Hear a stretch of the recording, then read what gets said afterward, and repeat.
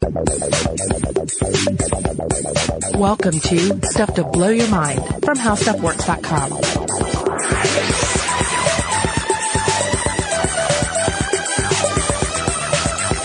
Hey, welcome to Stuff to Blow Your Mind. My name is Robert Lamb. And I'm Christian Sager. This week we are rerunning one of our favorite and one of our audience's most beloved episodes for the Halloween season, the first of our Creepypasta Experiment episodes. Yeah, Creepypasta, little strange nuggets of often unattributed horror fiction on the internet. We take them apart, we look at some science that ties into them, and just discuss what creepypasta is in general. Yeah, we'll get into it throughout the episode. We introduce you to what creepypastas are, and then we take a couple of them, we look at the science behind them. A couple things we wanted to let you know beforehand. There is actually a second creepypasta episode. If you like this one and you want to hear more, we have one about Jeff the Killer, and we are going to be recording a third one for the October Halloween season sometime in the next few weeks. So hopefully you will see that from us soon. Yeah, and the stories we cover in it, the pastas we cover in it are TBD. So if there's one that's just really just grinding away at your mind that you want us to tease apart, let us know and maybe we'll cover it. Yeah, absolutely. I just read 2 new ones today and I'm already, the gears are going. I'm already thinking about how we can take these apart. But please let us know. You got one that you think is perfect for the show? Send us an email, write us on social media.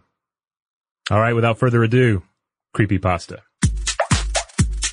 Today we're talking about creepypasta, which I imagine there are 3 different responses out there. Some people are probably going, ooh, creepypasta, I love creepypasta. Other people are going, creepypasta, what are you doing covering that? And other people are just flat up asking, what the heck is creepypasta? Is creepypasta al dente? Is it the texture, or is it pasta that's shaped like little ghosts? That's what entered my mind when I first started hearing about it a few years back. But let's explain what creepypasta is for everyone who's not familiar. Right, okay. So I'm only recently familiar with this phenomenon, but apparently around 2006, a sort of fad, I guess, meme started up on the internet called copypasta, and I think it originated on 4chan and then splintered off into several different genres in different areas. The basic idea, though, is that you're creating content that's like copy and pasted into an email or maybe on a blog or something like that, right? It's something that's like easily accessible and shareable. Yeah, and I think the 2 most ubiquitous examples of this, first of all, emails from your grandma or your uncle. Where like chain letters. Yeah, some sort of ridiculous story about, somebody's putting diseased needles into convenience store machines, or watch out for hoodlums throwing eggs at your car, or people turning their lights on and off. There's always some sort of like, it's gang activity or some sort of weird horror going on in your daily life where you could possibly believe it, but if you actually research it, you'll see, this is just the same couple of paragraphs have been copy and pasted throughout the history of the internet, and we just keep falling for it again and again. And creepypasta is sort of the horror iteration of copypasta, in that it pretends to be like an urban legend or like a pseudo real life event that happened, but it's told as a horror story. Yeah, and I think you can definitely see some creepypasta in the copypasta that you see in some of those emails, where it's ultimately you're talking about some sort of modern folkloric horror theme that's wrapped in enough reality or pseudo-reality that you buy into it. Yeah, they all sort of play off of these authentic aesthetics using, like, they mimic things like documents of real life. It's almost like the found footage of prose. Like, there's diary entries, witness statements. Sometimes there's image and video files. And as we're going to talk about today, many of them take the shape of scientific reports or like lab analysis. Yeah. And so what we thought we would do today is look at some of the most popular scientific-based creepypastas and then look at the plausibility and the real life connections of the science that they posit. Yeah, and you definitely imagine some big quotation marks around scientifically based there. Oh yeah.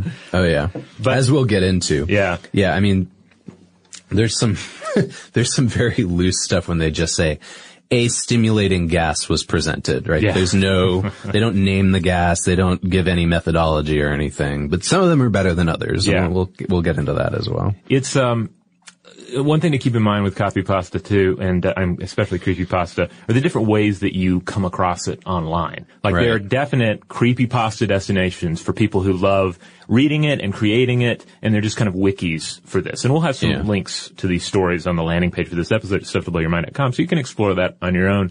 But you'll also see stuff showing up on social media, or you're doing, like we encountered this plenty of times, you're doing some research, you're trying to find out about certain actual experiments, and then you run across some creepypasta. Yeah. And for a split second, you're like, what is this experiment they're talking about? Oh, Yeah. it's creepypasta. Yeah, it is kind of perfect, and especially researching this particular episode was difficult because when you're trying to research the actual scientific basis for some of these stories, you end up finding either fake articles or the actual story itself popping up in a lot of your searches. I've also seen like wiki questions and message boards. Oh, You yeah. see this kind of stuff popping up there where someone will have a legitimate, Quora. People have a legitimate question, and somebody will decide to slip a little pasta in there. Right, You know? right. Like I've seen medical question sites where someone will be talking. I think I was writing something that had to do with about prostates and prostate exams, and I ran across this message board where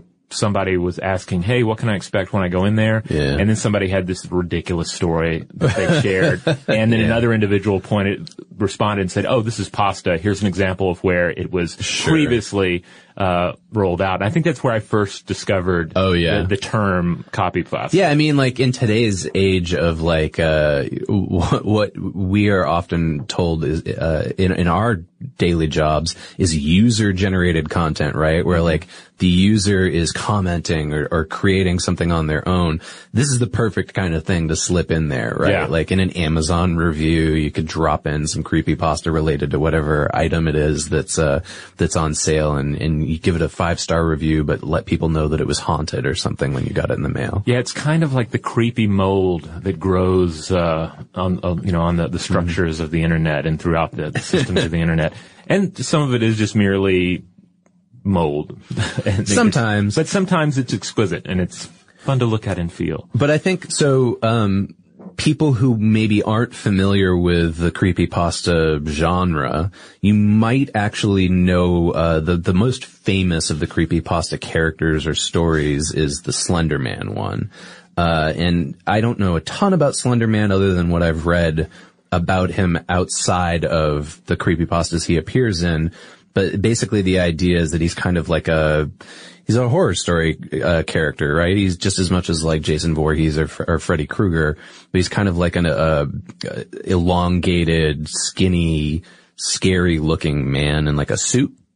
Yeah, you see, one of the reasons Slender Man is such a nice example of copypasta is that he's kind of collectively assembled. He's an amalgam of pop culture influences, and ultimately the final form is very amorphous too, because a lot of it is about his depictions in individual pieces of creepypasta, or especially in imagery and these various Photoshop contests that have contributed to the mythos. Right, yeah, that's one of the ones where there's a lot of visual accompaniment. Yeah. Right? Like a lot of Slender Man revolves around the pictures that people have created that are just terrifying. Yeah, and there's no real consensus on like exactly what the story is. Like nobody said this is what Slender Man is. Right, the rules of Slender Man. Yeah, and that helps to make it mysterious and weird. I mean, that's one of the reasons that Lovecraft's mythos continues to resonate, is that there's individuals have come along and tried to create a boilerplate, mythos for him, but ultimately his mythos is shrouded in mystery and contradictions.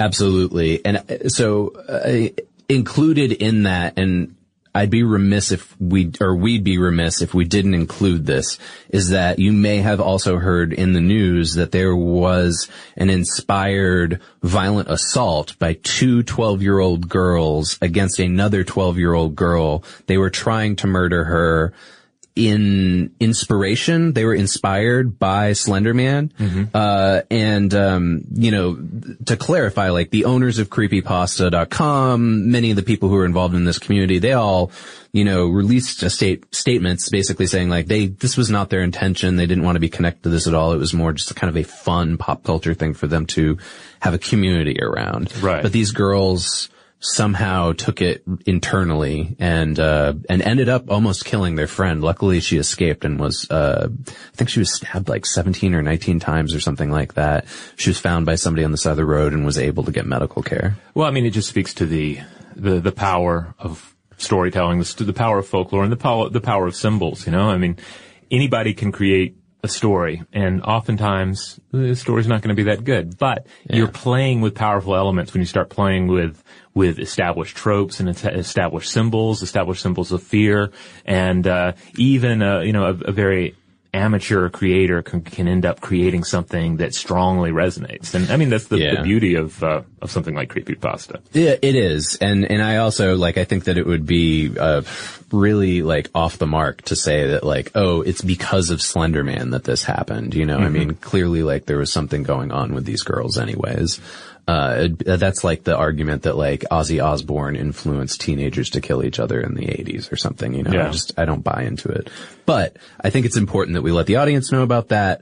Creepypasta really kind of hit its height in 2010 because the New York Times actually covered it and did an article on it.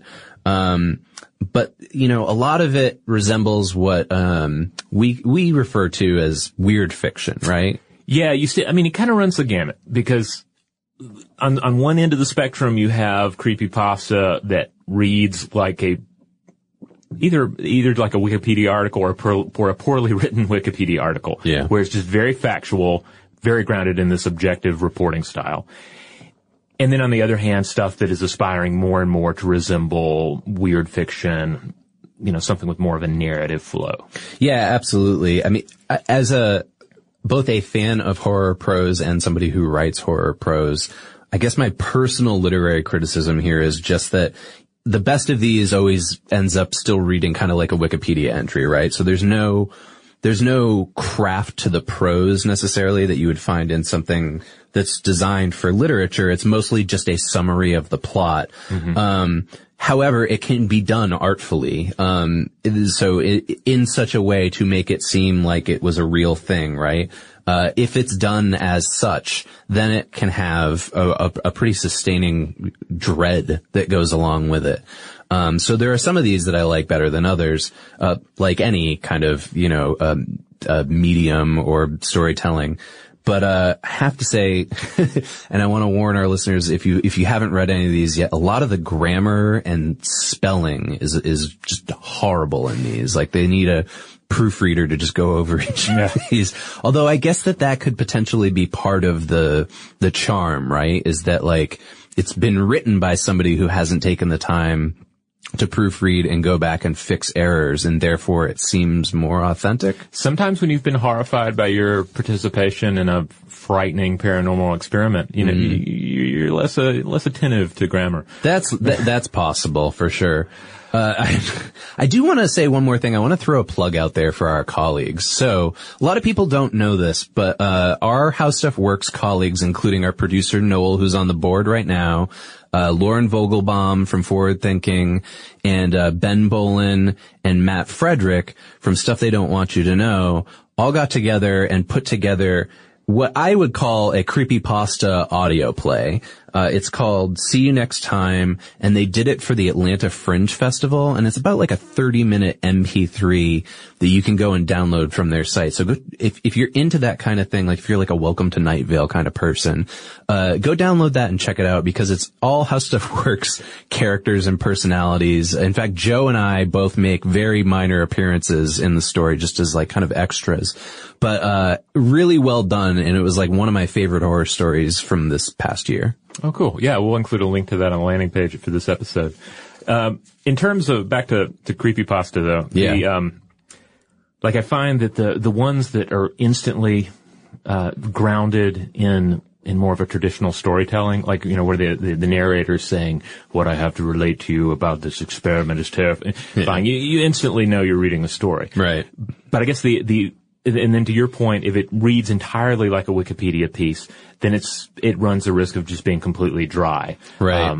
It can still be engaging, but I think probably the sweet spot is if you can have it start dry and seemingly factual and objective, and then have it morph into something that is more elegantly written, and then maybe steer back out of it.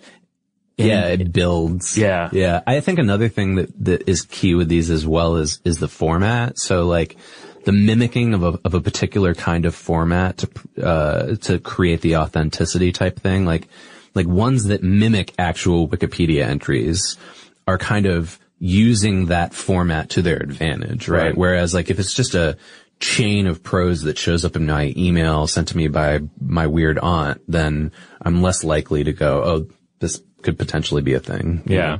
And another thing too that's probably worth noting is that like part of our job for the podcast and other things is to evaluate sources and evaluate validity of things. And so inherently, I think for people like us reading these things, we're automatically like, wait a minute, I need some more evidence. I need more information. Where are the sources cited? Yeah. One of the early examples of just recording folklore that I think has some potential ties into creepypasta is a book called Strange Stories from a Chinese Studio by Lao Zi from 18th century China. Each of these tales that the author relates, they all start the same and they all kind of end the same, where he's saying, I knew this particular individual and he works over in this province and works in this office, and he told me this story about this encounter he had. And then the encounter might be seeing a strange, like, Pendragon or encountering a horrifying ghost or having some sort of mildly bawdy, hilarious encounter. And then it will end again with him firmly tucking it back into reality by saying, and this particular acquaintance of mine, he continued to have a great career in this province, and I still hear from him from time to time. Yeah, the idea I think there, maybe it was conscious or not, was sort of taking the oral tradition of folklore and translating it into prose somehow. Yeah. I think you see that with a lot of early weird fiction as well, like Arthur Machen. You mentioned Lovecraft earlier. To an extent like Algernon Blackwood, things like that. Yeah, you have to sort of, you have this nugget of the fantastic, and you need to tuck it in firmly into the bed of our informational system, really. And in this case, it's the internet. Yeah, absolutely. They're using the medium to its advantage. So we're going to talk about 3 particular creepypasta science experiments, and we'll give you the premise. We'll lay it down for you. It's going to be a very shorthand version of it, and then if you want to, go read them on your own. And then we will take a look at the science behind these. Yeah. All right. Well, let's kick it off with probably the more famous of the 3, the one that seems to hit up there at the top of the list on most of these creepypasta sites, the Russian sleep experiment. Right. So, the premise of this, I'm going to try to go through this pretty quickly. The premise of this story is that in the late 1940s, there was a Russian researcher, or it was a research team, I believe, who kept 5 people awake for 15 days using what's only referred to as an experimental gas-based stimulant. So we have no idea whatever this chemical was. Okay. The research team kept them in a sealed environment and monitored their oxygen intake. I don't know how, it's never explained in the story. But basically because this gas was potentially, I think it was toxic in high concentrations. Okay. As the story goes. Because they didn't have video equipment at the time, they watched these participants through portholes, and they listened in with microphones. But basically the chamber they're in was stocked up with, the things that they would need, like books and cots, running water, a toilet. They had enough dried food in there for a month. And they were all political prisoners that were deemed enemies of the state during World War II. But they were falsely told before they went in, hey, if you do this experiment and you can manage to not sleep for 30 days straight, then we will free you and we'll forgive your actions. So the story goes like this. First 5 days, these people are fine. After about day 4, though, their conversations start to get a little dark. They start getting paranoid of one another. By day 9, one of them starts screaming and running up and down the length of the chamber. And he screams so loud that he physically tears the vocal cords, his vocal cords. The others begin to just start whispering into the microphones, not even acknowledging that the other guy is screaming. Then a second one starts screaming and running around. These two take the books that are in the room, rip their pages out, cover them with their own feces, and paste them up over the porthole windows. So the studio we're in right now actually has a porthole window.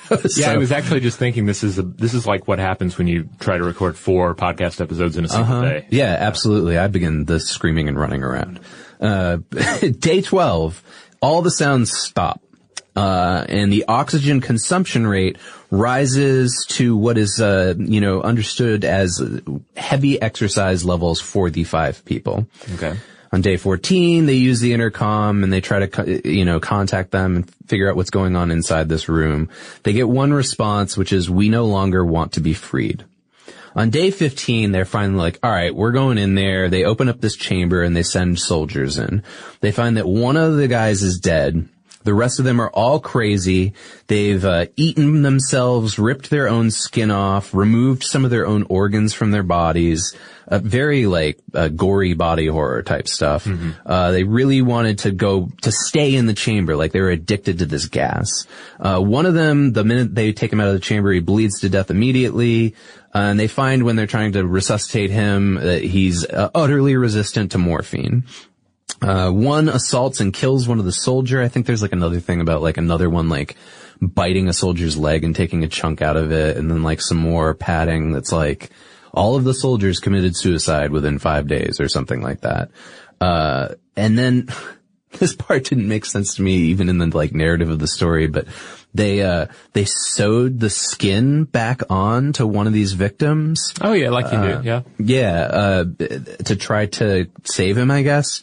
And they tried it with one of the other survivors, but they just kept laughing so much during the surgery process that they couldn't pull it off. So, it ends up with them being put back in the chamber because there's some higher up who says, we got to figure out what's going on. So they put these guys back in the chamber. They turn up the gas. Their brainwaves start fluctuating between normal and then flatlining as if they're dead. They try putting 3 of the researchers in there with them, but one of the researchers grabs a gun and shoots his commander and then shoots the captives. Right before he kills the last captive, the captive says this: "We are you. We are the madness that lurks within you all, begging to be free at every moment in your deepest animal mind. We are what you hide from in your beds every night. We are what you sedate into silence and paralysis when you go to the nocturnal haven where we cannot tread." And that's the end of the creepypasta. All right. Like most of these experiments, it ends in madness and death and some inkling of the world beyond the veil, right? Yeah, I think you're going to find that there's a common theme of science experiment, people go crazy, kill everybody, and then say something eerie. Yeah, like we were saying, if you were to find the published peer-reviewed studies for each of these, you would be able to skip down to the conclusions, and they would say, and everybody went mad, and we had to put down the inmates. Right. Yeah, I'd love to see the IRB for these, the Institutional Review Board, looking at this, wait, you're gonna do what now? All right, so basically at heart here, though, we're dealing with the science of sleep deprivation. Yeah. And there have been a number of studies that have looked at this. So what happens when you stay awake for extended periods of time? How can we make ourselves stay awake for extended periods of time and still function properly? Right. So what we know about sleep deprivation, and I'm sure many of you out there have experienced some form or another of this, right? Last night I got 1 hour less than my normal, however many 8 hours a night that I get. And I'm a little logy, I think is the term this morning. But the basic breakdown of it goes like this. We know that our alertness lowers, right? We have trouble concentrating. If you even lose 90 minutes of sleep in one night compared to your average sleep schedule, you'll be 32% less alert the next day. So I'm somewhere in that 32% range today. 41% of U.S. drivers, this is a scary part, scarier, I think, than the creepypasta. 41% of U.S. drivers admit to falling asleep behind the wheel because of this lack of alertness. It also totally screws up our circadian rhythm. So our body can't keep the correct time when we haven't slept the right way. It's as if you're jet lagged, which makes sense. And we actually, on our sister show, Brain Stuff, have done both episodes on what happens when you don't sleep and what happens with jet lag. And there's some really interesting stuff about jet lag in relation to, light entering our eyes and how it interacts with our brains. So if you want to dive in more, there's stuff there. But, because the circadian rhythm is impaired, our motor skills are also impaired, and our hormones start to rise and fall in these just very inappropriate ways. We also lose memory. That's a common symptom of this. So, what we know is that when we sleep, it consolidates our memories, basically takes the things that happen to us and it organizes it in such a way that helps our cognitive function. Yeah, it's kind of like a defragging of the human computer. And if you're not running your and if you're not running your defragger appropriately and enough, then everything gets a bit screwed up there. Yeah, in fact, like, you start losing recall. You can even create false memories, and it lowers your just general ability to process information. Yeah. And then this is a quote directly from our How Stuff Works article on the effects of sleep deprivation. Quote, "When we learn and store information in our memory, that information is moved from the hippocampus, which we know is the memory creating region of our brain, to the prefrontal cortex, specifically the neocortex region, which is where we form and store long-term memories." So you can see kind of biologically how this would start to affect memory. There's also a process going on where our body's glymphatic system cleans out our nervous system while we're sleeping. But if you don't sleep, all of this waste, I guess, or trash, starts to build up. But by trash, what I mean is it's cerebrospinal fluid that's filled with proteins and toxins. It doesn't get flushed out of your system, so subsequently you've got that stuff floating around in there too. And all of this can lead to a speeding up of the progression of Alzheimer's and Parkinson's. Yeah, it's important to note here, and to stress here that when sleep deprivation is taking place, it's really messing with the chemistry of the brain, the functioning of the brain, and ultimately our perceptions of reality, both objective reality and subjective reality. We're playing with our memories, our perceptions of the past.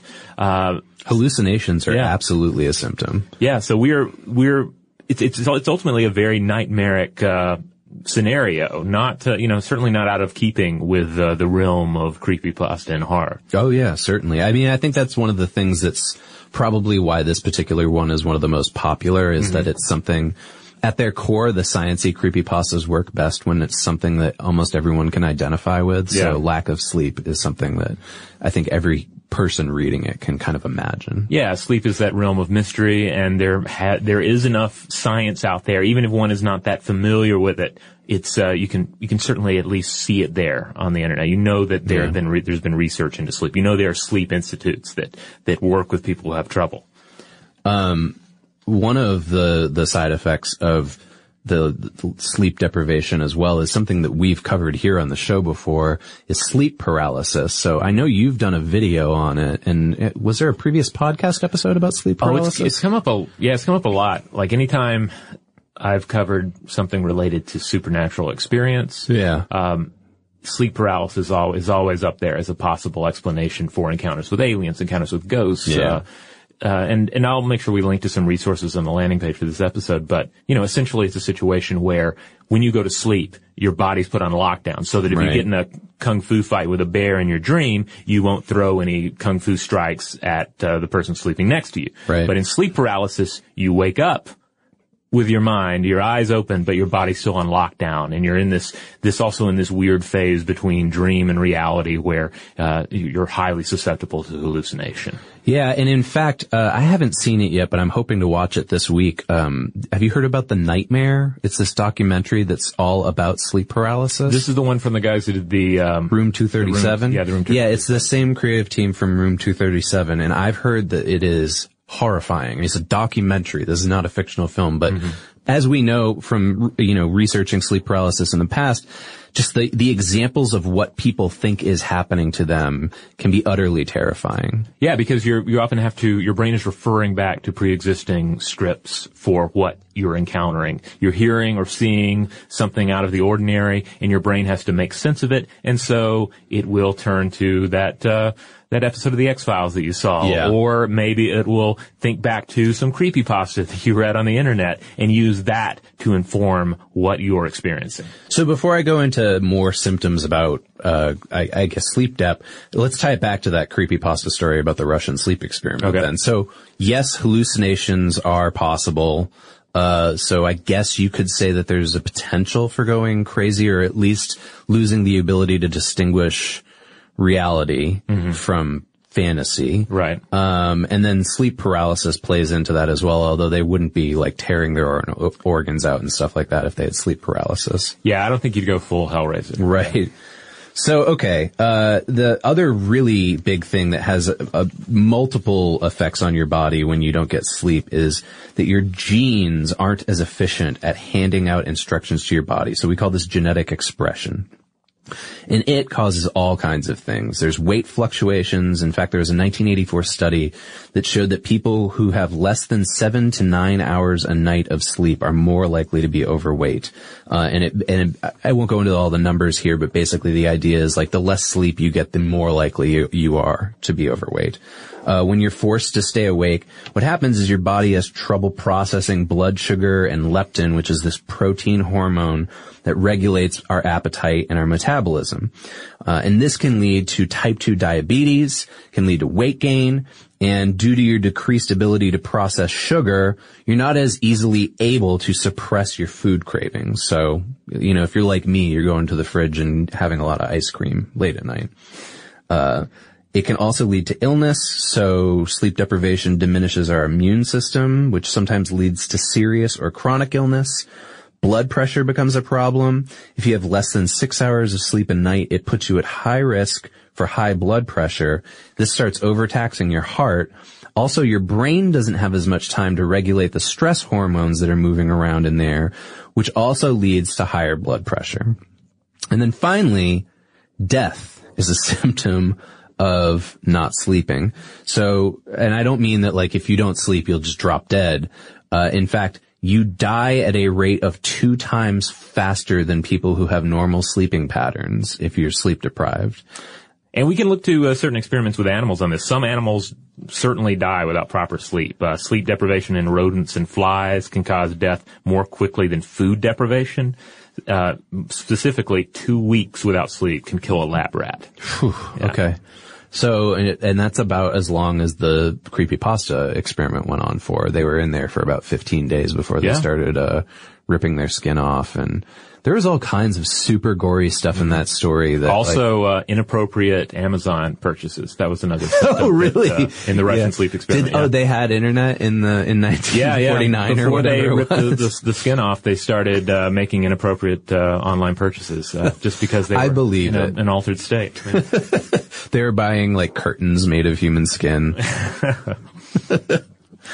Okay, so there's another scientific aspect to this story as well, right? And that is the, quote, experimental gas-based stimulant. Okay, which could, I guess, be almost anything. It could be anything. And so it's a little difficult for us to kind of narrow it down and say, well, the actual effects would be this. But I thought it was worth just kind of touching on what gas does to our bodies, right? So any type of gas, chlorine, sulfur dioxide, hydrogen sulfide, nitrogen dioxide, ammonia, you name it, they're going to irritate your lungs.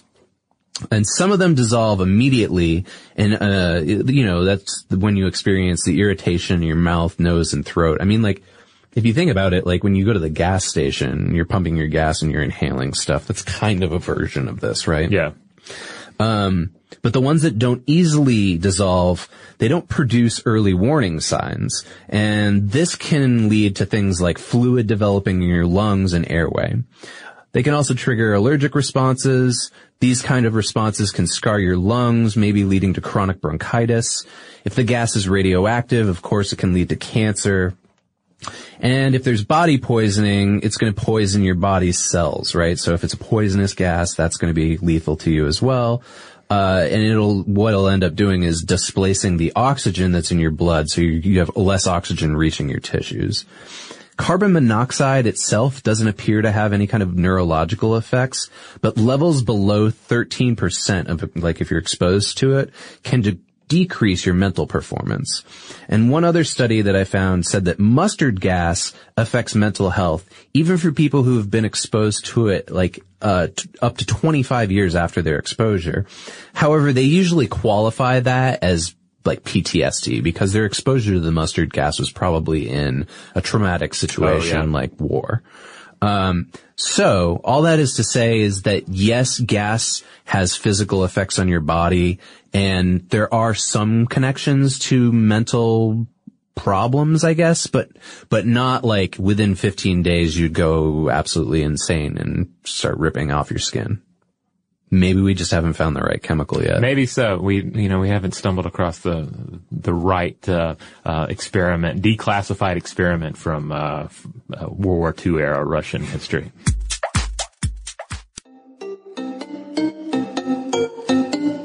Now, this next bit of creepypasta, I found this one a lot of fun. I think I probably like this one the most of the ones that we looked at here for this episode.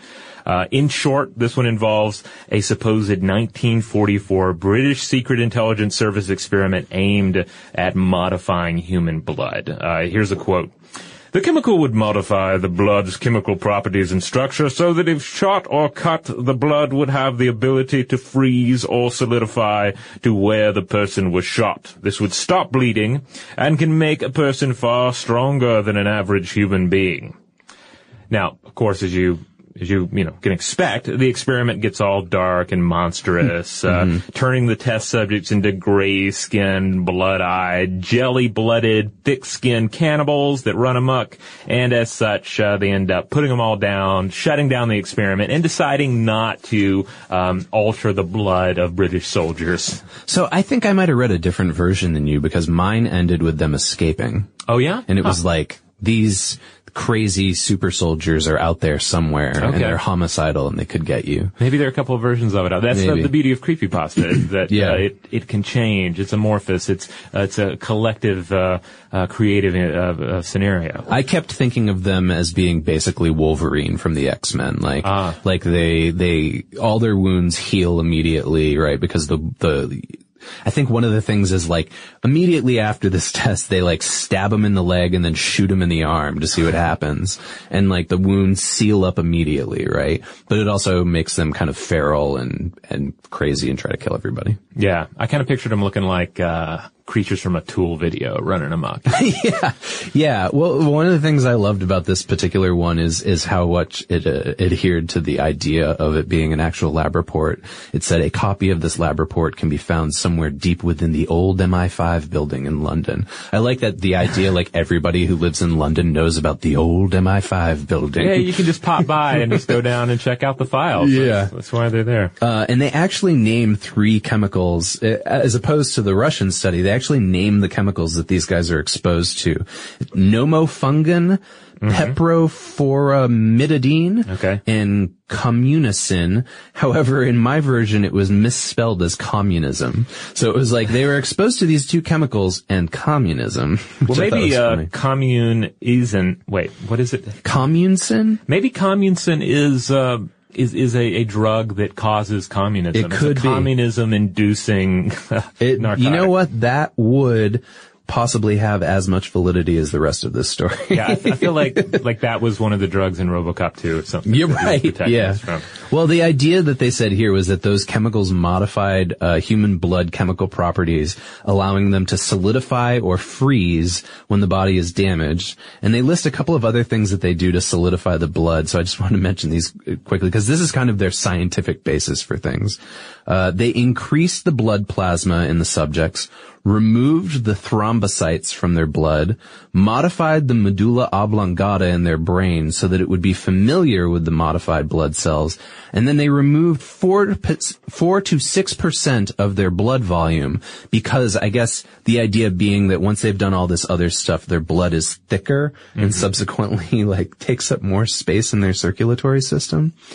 And they also said that they weren't allowed to give any food or painkillers to the subjects for at least 24 hours, which I like because that's basically what they do to you when you go in for prep surgery anyways. Yeah.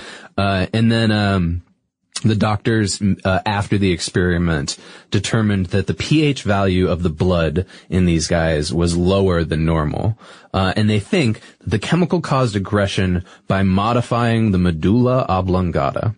So this is where I want to start with the science on this one, because within 5 minutes was able to look up that the medulla oblongata doesn't really have a whole lot to do with our emotion and aggression. In fact, this is it's commonly known as the brainstem. It controls our reflexes and autonomic functions, limb movements, visceral functions. It's basically, things like blood pressure, breathing. There you go. Oh, that's all you need. Blood pressure. It ties into blood. Ding. Aggression. But so, unless they're discovering new things about that part of the brain that we don't necessarily know, I don't know that would have been the cause. If I was on the review committee for this, academic article, I would probably point that out. Now, it's also worth noting here that this is not to be confused with the Luftwaffe's freezing experiments. Right. The hypothermia that took place at Dachau and Auschwitz during the Second World War. Those were actually dealing with what happens when the body freezes. This is ultimately about coagulation, right, and healing, and how our bodies heal, and what we can do to speed that process up, especially as far as internal bleeding goes. Right. And there has been some interesting research in this area.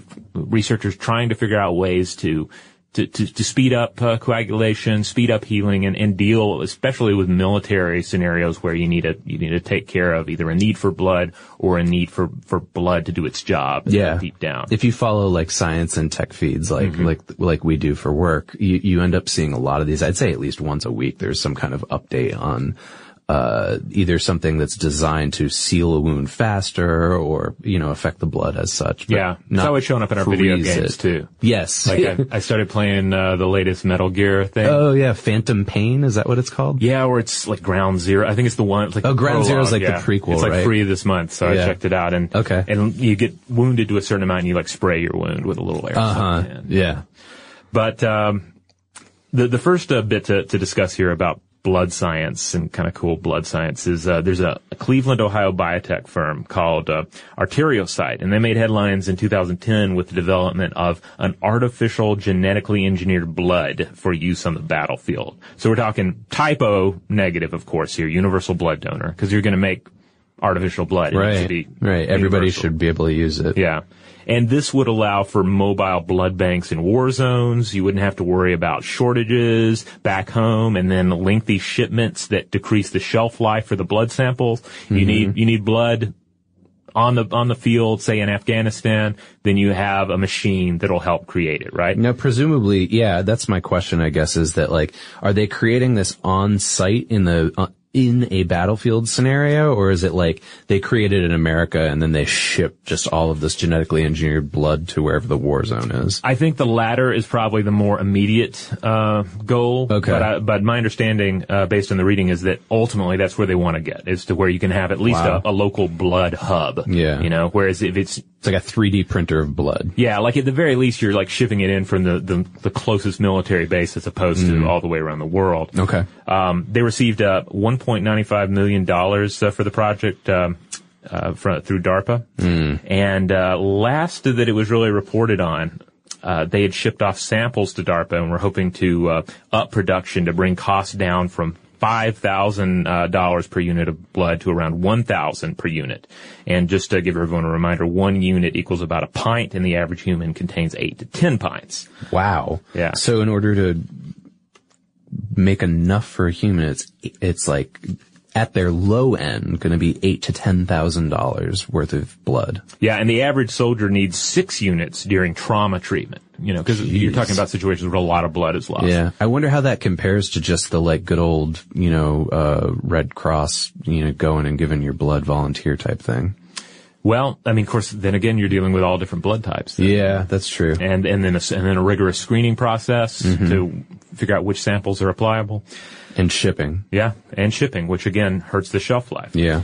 So the process here is pretty interesting. Scientists harvest hematopoietic cells from the umbilical cords, and via a process called farming, that's PHARMING, they turn one umbilical cord into 20 units of packaged blood. Wow. And this takes place over the course of 3 days, according to initial reports through Wired magazine. Where are they getting all the umbilical cords from? Babies, man. If you find babies where the parents are not going to, dry it and keep it or eat it themselves, then the umbilical cord has a lot of valuable material in it. So this is a thing that as someone who doesn't have kids that I'm woefully unaware of. That's like when you go in and have the procedure and everything for giving birth, is there just like on the paperwork, there's a box that you check that's something like, I want the umbilical cord? I assume. I mean, we did not go through that process with my son, so I'm not exactly sure how it rolls out in real time. But I'm guessing there's a box that you in a panic to, pre-birth mode, you check or you don't check. Or otherwise, there's just like a biohazard bag filled with umbilical cords that they then ship off to these guys. I guess so. Yeah. Huh. So ultimately, though, we're talking about the rapid expansion of umbilical cord blood, sped up even more through the use of what's called NanoX technology. This is a nanofiber-based structure that mimics bone marrow, and bone marrow is where blood cells generally multiply at a greater rate. Huh. So, yeah. That's pretty impressive.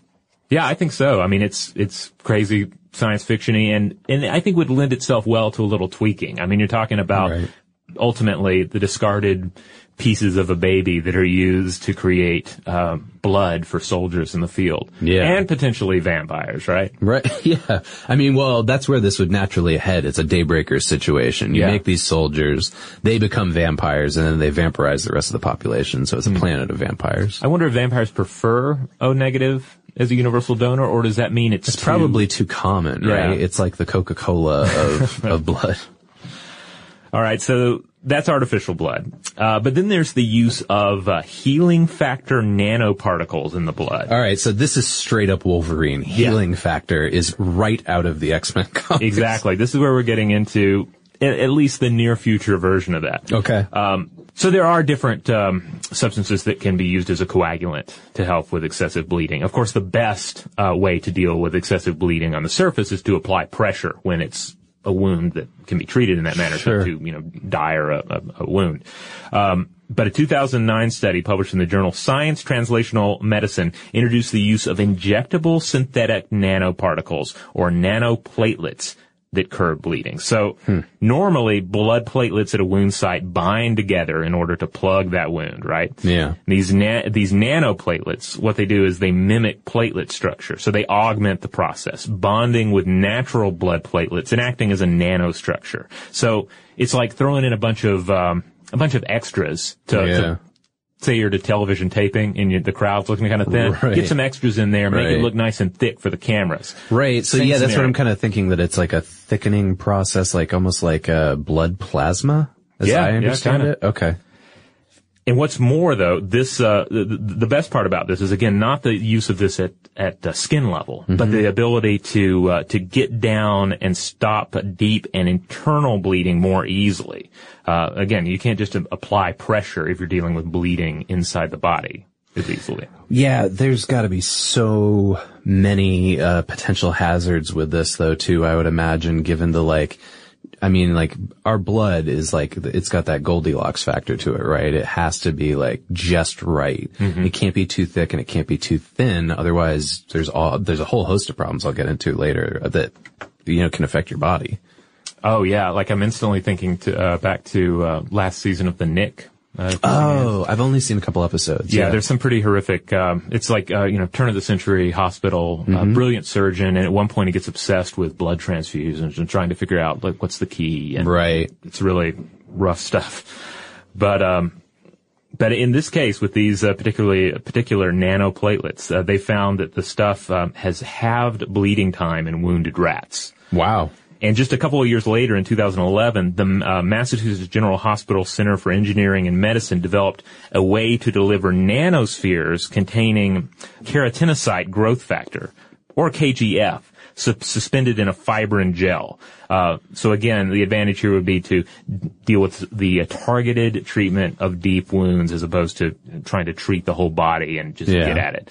So this is, right, so the difference between this and Wolverine is that, like, you don't just heal immediately from any wound. You have a wound and then they apply these nanospheres to you. And the same with the nanoplatelets too. It wouldn't be a matter of, as we see in the Creepypasta, it wouldn't be like, we've changed the blood of the soldier. Exactly. No, this is a way to treat the blood of a soldier at a wound site and try to speed up the healing. Well, okay, so you may recall that at the top of when we were talking about this experiment that I mentioned, they had 3 particular chemicals that they mentioned. I assumed these were fictional, but I decided to look them up. Nomofungin, peproformidine, and communcin. Turns out, at least as far as I can tell, that they are real things. However, there were a few links that definitely looked like they were fake, that were potential, I'm gonna guess, like, fake sources to back up the Creepypasta story. Mm-hmm. But then there were a lot of legitimate academic chemistry articles about these that were behind firewalls I couldn't access, but I did get access to one that was called Synthetic Studies Toward Communcins, and it was published in the Israel Journal of Chemistry in 2011. And this, I could barely understand it because it was written in such deep chemistry language. However, this is what I got out of it. These are basically the same chemicals. They're like synthesized chemicals that are isolated from a marine fungal strain of a penicillium species. And that there's a possible use for these as an insecticide. They're also cytotoxic against certain tumor cells. So I think that they're being investigated for those possible applications. Okay. And they were first isolated in 1993. So, yeah, they really exist, it sounds like. It doesn't sound like their usage, though, is to, plug up blood. Yeah. Or make blood freeze or anything like that. But I mean, I guess we're looking at the standard trick here, right? You draw a little science terminology out, you throw it in there in a way where you're not too specific, and it's harder for the average reader to look at it and call BS. And so it gives it that sciencey vibe, and allows you to invest a little more in the Creepypasta. They did a great job. Whoever wrote this did a great job with that application of these chemicals, because not only were they like difficult to find information on, but also they're so relatively new in the research that's being done on them that there isn't a whole lot out there. I guess it could be plausible that, somebody comes up with this magical synthetic chemical that can freeze your blood. And real quick, let's just talk about what happens when your blood is thickened or frozen in certain situations.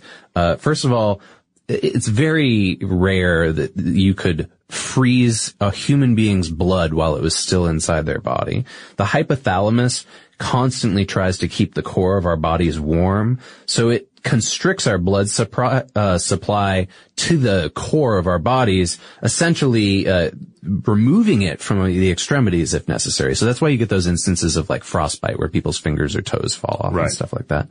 But even in cryonics, when they're going to freeze somebody's body, your blood isn't frozen. From what I understand reading about it, your body is usually injected with something called heparin, which is an anticoagulant. And the reason why is to prevent blood clotting while you're under I don't know what's the proper term, under freeze?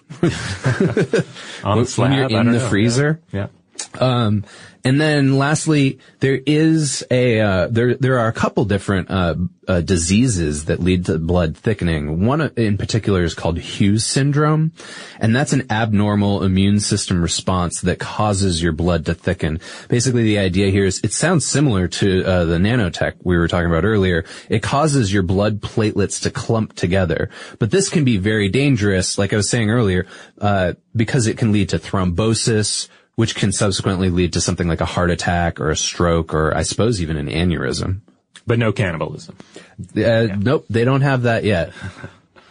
All right. Well, now we're going to turn to the third section here. And in this one, we're really drawing on two different creepypastas, which we'll refer to here in short. One is the Harbinger Experiment, and the other one is Gateway of the Mind. And they both revolve around the same thing, really. Yeah. So the Harbinger Experiment, this creepypasta this one's a bit long, and it kind of reads like, average weird fiction story, really. Mm-hmm. The basics here is it's some manner of prolonged isolation experiment with an occult twist. Some entity that's summoned into the bodies of the patients by this, mysterious Dr. Zimmerman. Zimmerman wants to prove the existence of the spirit realm by trapping a spirit in a human body that he's injected with a compound that somehow prevents the spirit from leaving again while the host is still alive.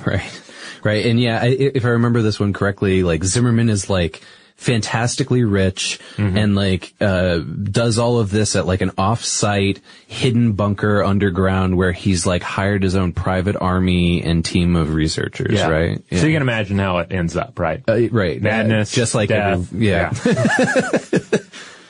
And now the other one is Gateway of the Mind. Do you want to roll the? Yeah, this one's an interesting one. So the idea with this is that in 1983, there's this team of scientists. The story refers to them as deeply pious scientists. Oh yeah. And that the idea is that they want to prove the existence of God. So their theory is that without sensory input, that human beings would be able to perceive the presence of God. So, and that they interfere with some kind of holy signal, right? So what they do is they take this elderly volunteer and they surgically cut out nerves so he can't see, hear, taste, smell, or feel. And he can't communicate, but he can he can clearly talk. He sort of like yells. Yeah. I don't think he knows what's going on around him, but he like yells out things about what he's experiencing. But he's basically alone with his thoughts. And yeah, what happens is he goes totally crazy. He says that he's talking to ghosts. He's able to like use information from the ghosts to like, prove that there's something supernatural going on to the researchers, right, by like revealing secrets about them that nobody else would know. Mm-hmm. And then at the very end, he tells them that he's had a conversation with God and God has abandoned us. Oh, okay. Well, I feel like it kind of loses a little steam there at the end with like maybe the message that he revealed shouldn't be so explicit, but I'm nitpicking here. Yeah, they sort of like the author or authors of this creepypasta. It seems like God is sort of cagey about getting in touch with this guy who doesn't have his five senses. Like the ghosts show up pretty quickly. Yeah. But God like waits until like the absolute last minute, and all he does is just say like, hey, I've abandoned you guys. I'm on vacation for the week. Yeah. So both of these, on one level, they deal with this idea of like, let's scientifically prove the afterlife. And there have been a number of experiments and sort of pseudo-experiments that have gone into that. We have a whole episode of Stuff to Blow Your Mind that deals with soul-weighing experiments that tried to show that the soul has weight and therefore there is a soul, there is some part of us that's immortal and survives death. There's real science behind that too, isn't there? Like a particular like, I remember like that there's like a very specific weight that they said that there's the whole disappears when you die or something like that, right? Yeah, I think 21 grams is the number. Those, as we discussed in that episode, which I'll link to on the landing page for this episode, there's some science applied. It's very rough and uneven. There are a lot of problems. There's some more recent theories that are interesting, but both of these experiments ultimately deal with isolation, right? What happens when someone is isolated from sensory input? particularly in the case of the experiments we're going to discuss here, you put them in a room. You put them in solitary confinement. Right, yeah. What happens when you deprive us of our environment that we've evolved to thrive within? What happens to the mind? Yeah, and so I think it's worth mentioning here, before we get into the science of it, of what happens when you're deprived of your senses, and for that matter, social interaction, that both Robert and I have gone into sensory deprivation tanks before, so we have personal experience with this. In my case, I didn't hallucinate, which seems to be a common symptom that people have. But it was enjoyable. It was peaceful. You basically lay inside a big tank that's dark, laying on top of salt water. In my case, it was about an hour long. Yeah, mine too. Because of the water, your ears are plugged up. Or no, I wore earplugs, but the water also keeps you from really being able to hear anything. You can't see anything. You don't really feel anything other than the water. And the taste of salty air. Yeah, when I went into it, I wasn't really thinking about how salty it was going to be. Yeah. And how there's a good portion of the float experience that is spent reacting to the feel of the salt water, the smell of the salt water, and just sort of getting past that. Yeah, I guess I should clarify that there's so much salt water that you float to the top. Yeah, like, so you're not just salty. laying in it. Yeah. Like, you instantly are acquainted with any random nicks or scratches or itches on your body because now they have tons of salt pressing up against them. Yep. So we've had a number of studies that have looked at what happens when you put somebody in solitary confinement, when you isolate someone from stimuli. There's a 2013 piece from Wired Magazine by Brandon Keim titled "The Horrible Psychology of Solitary Confinement," and it takes a nice look at a horrifying topic, pointing out that solitary confinement has been shown to make prisoners extremely anxious, to make them angry, make them hallucinate, experience mood swings and flatness, the loss of impulse control, and this is all on top of aggravating any pre-existing mental illnesses. We've looked at solitary confinement many times from a scientific standpoint in the past, and it generally comes in waves, responding to trends and concerns related to modern incarceration. So the mid-1800s, there was concern and interest in this. In the 1950s, it popped up again, due in part as a reaction to the Korean War, prisoners of war and how they were allegedly treated. And then it rose up again in the 1980s, with some research spread out in between. But those are sort of the big periods. So, I have to say, every time, I read a fictional account or watch a TV show or a movie where it's a prison setting and somebody does something wrong and gets sent to solitary, my first thought is always that sounds great. Yeah. Oh yeah, you get to be away from all the craziness and you sit all by yourself in a room and hang out and sleep and you're alone with your thoughts. However, I don't think it's as peaceful as I'm imagining it to be. It's based on these experiments, right? And also on other things we know about and what it's happened. based on accounts where people just talk about it as just this brutalization of the mind. Because essentially, in absence of stimuli, we focus on what little stimuli there is. Our brains are made for a world of, fixed and moving objects, of varied environmental actions going on, not a limited cell. So you get in there, your brain ends up chewing on itself. Maybe it's some detail in the cell. Maybe it's something in your memory, but your brain finds something to focus on and sort of recreate the world you've been robbed of out of its limited pieces. And this is the Hannibal Lecter style, forming, what does he call it, his memory palace? Yeah, I think doesn't he paint the walls with, to resemble Florence or something like that? It depends on the iteration of Hannibal, but in the TV show, which just ended, I believe once they actually incarcerate him, he just constructs it all inside his head.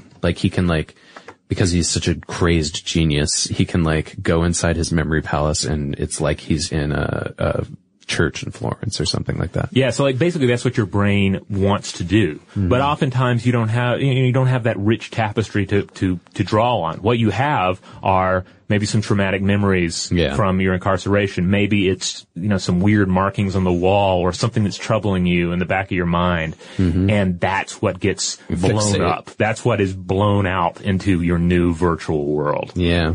Well, so IO9 actually has a really nice summary piece, less about the isolation part, but more about the sensory deprivation.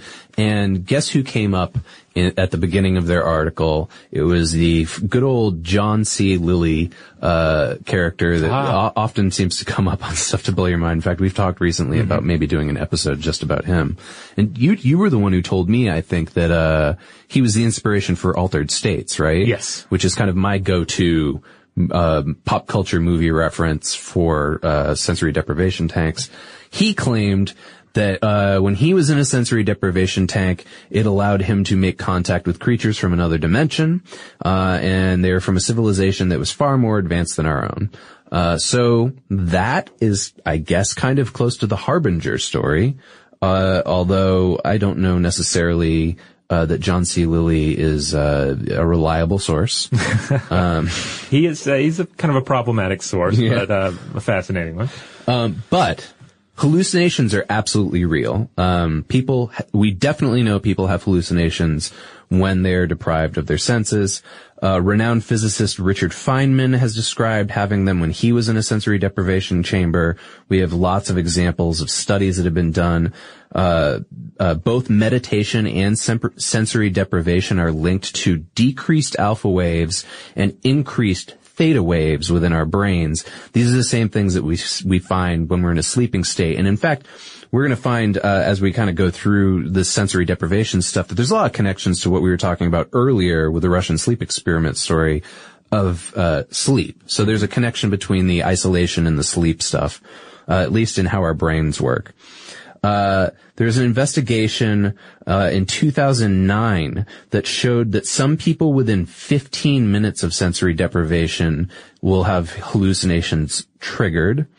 However, I will qualify it by saying that this particular study, the people that they got for this study purposely were scored low on what is called a revised hallucination scale. I'd love to know that test, how they determined that. Basically what this meant was like these people I think were in like the lower 20 percentile of people who are likely to have hallucinations. Now it's also worth noting that that this kind of isolation warps our perception of time. And, part of that, you get into the whole just sort of relative nature of time, right? Yeah. An hour spent in a boring waiting room is far different than an hour spent at the carnival, right? Yep. In 1993, sociologist and caving enthusiast Maurizio Montalbini spent 366 days in an Italian cave to replicate a long solitary space flight. What would be the experience of staying in a little tube on your way to Mars, right? When he emerged, he was convinced only 219 days had passed, instead of 366. So his sleep wave cycles had nearly doubled in this scenario. Yeah, so there's another connection. Yeah. Your senses are inherently connected, I guess, to your circadian rhythm. That gets back to what I was talking about earlier with light and jet lag. There's another crazy story that we have that's an instance of this. In 1961, it's a French geologist named Michel Siffre who studied an underground glacier beneath the French Alps, and he ended up staying for 2 months instead of his anticipated 2 weeks. And what happened was he basically decided to stop doing his study and live like an animal. That's the quote. I think that's his quote, live like an animal. And when he was tested back on the surface, when his team finally got him out, they found that it took him 5 minutes to count to 120 seconds. So it definitely interferes with our perceptions of time. Yeah, and therefore also ends up warping our sleep. Right. And the way that plays into how we use our time. For reasons that we're still not sure about, it really blows out your sleep cycle. So most underground dwellers shift to a 48-hour cycle, 36 hours of activity followed by 12 hours of sleep. Oof. I don't know I suppose if I was in the right environment, I would shift over to that, but I don't know that I could be awake for 36 hours straight. One of the key series of experiments here, and again, I mentioned the different boom periods for isolation experimentation. This was McGill University Medical Center in Montreal, where psychologist Donald Hebb led several key isolation experiments in the late 50s. Again, this is after the Korean War, responding to some POW treatment. Volunteer students were put in soundproof cubicles. They even gave them translucent visors, cotton gloves, cardboard cuffs to, keep them from feeling in a way that doesn't involve slicing nerves. They gave them U-shaped pillows, turned on some white noise, and they found that the test subjects became restless in mere hours, and in some cases became anxious and emotional. Their abilities in arithmetic and word association tests quickly took a dive, and then the hallucinations, points of light, lines or shapes, eventually bizarre scenes such as, and these are actual scenes. These hallucinations are crazy. Yeah. These are like the kind of urban legend hallucinations you hear, like, well, such and such kid took LSD and then he saw this for the rest of his life or whatever, right? Like, these are nuts. Yeah. Speaking of nuts, the first one is squirrels marching with sacks over their shoulders. Yeah. Another one, processions of eyeglasses filing down a street. One person only saw dogs, another one only saw babies, and they had no control over the visuals. They're just rolling out. Yeah. So this reminds me of two things. I mean, first of all, what we said earlier about the brain focusing on one little thing. Yeah. It has to fill up your world, and it ends up filling your world up with babies. And I think it was like lots of babies. It wasn't just like a baby or two. It was like, I think this person was just hallucinating hordes of babies. Yeah. Which sounds like the scariest horror movie never made. And again, it's like they had no control over it. So this is the kind of, perhaps some people who engage in meditation or yoga can relate to this. But when I am finishing yoga, sometimes when I'm in Shavasana, I get to experience some level of hallucination that I don't have control over. It's often just lights and stuff, but you're just sort of watching it transpire. You're not directly influencing what you're seeing.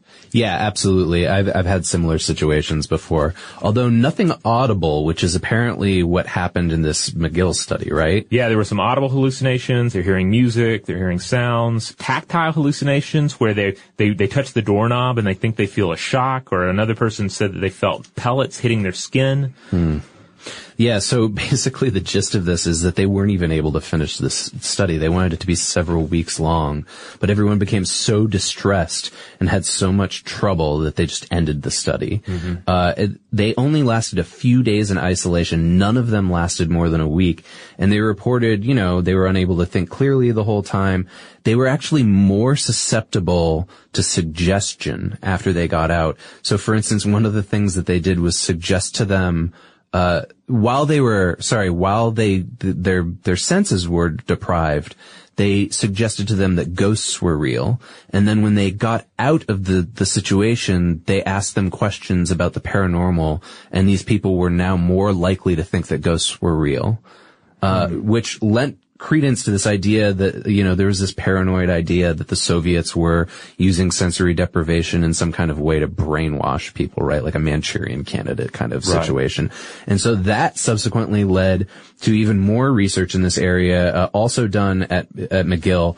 This guy, D. Ewan Cameron, he was the head of McGill's psychiatry department in the 50s, and he was inspired by Hebb's work. So he began employing sensory deprivation as part of a technique called psychic driving. This is something we should probably do an episode on. And his unsuccessful attempt to reprogram the minds of mentally ill patients. So basically he justified this saying, this was something that was sort of necessary so that we could better understand the mind in lieu of these Soviet brainwashed characters. Ultimately, the patients, some of them ended up suing him afterwards. And in 1956, he wrote in the American Journal of Psychiatry that he would hypnotize schizophrenic patients under the stimulant drugs and after prolonged psychological isolation. So, like we were saying earlier, let's say you're a prisoner and you're put in solitary confinement and you're already mentally ill, that's not going to help the situation. This guy was doing that to people on purpose and then throwing drugs into the mix. And then finally, ultimately, like, this is a real ethics violation. I think this is one of those things that probably, led to the strict adherence to institutional review boards that we have nowadays in most studies.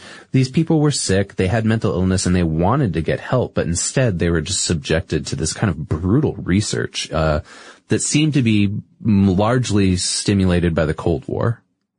Just hit one more study on all this. In 2008, psychologist Ian Robbins recreated Hebb's experiments in collaboration with the BBC. And in this, they isolated 6 volunteers for 48 hours in soundproof rooms.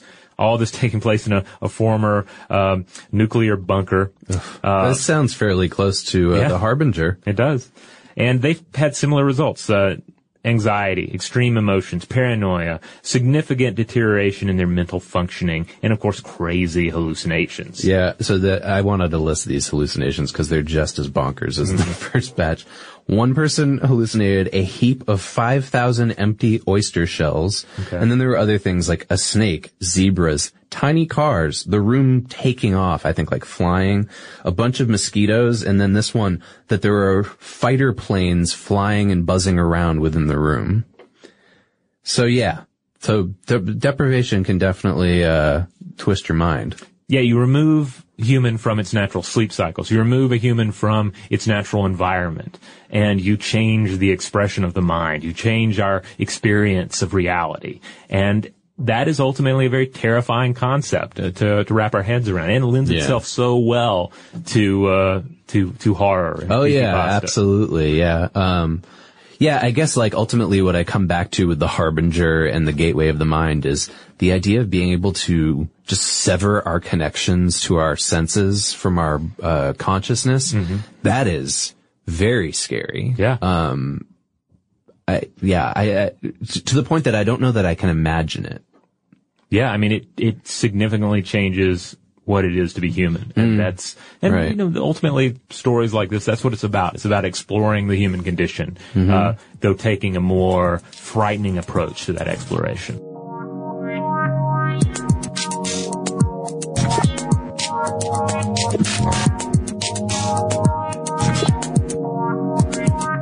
All right, so there you have it. One of everybody's favorite episodes from last Halloween season. And again, look for a new Creepypasta episode, as well as some new Halloween content to come out in the weeks ahead. This is really big time of the year for us. We always get real excited. Yeah, it's our favorite time of the year. In fact, I'm going to take this opportunity to plug our new season of Monster Science, produced by Robert and our producer, Tyler, in-house.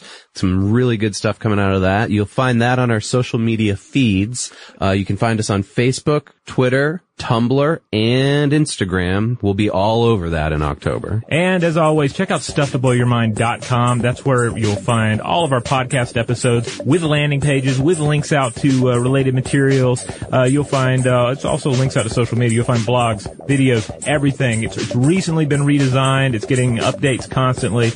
Check it out if you haven't already. And if you want to write us about your favorite creepypasta so we might cover it in one of our future episodes, you can always get us the old-fashioned way at blowthemind@howstuffworks.com.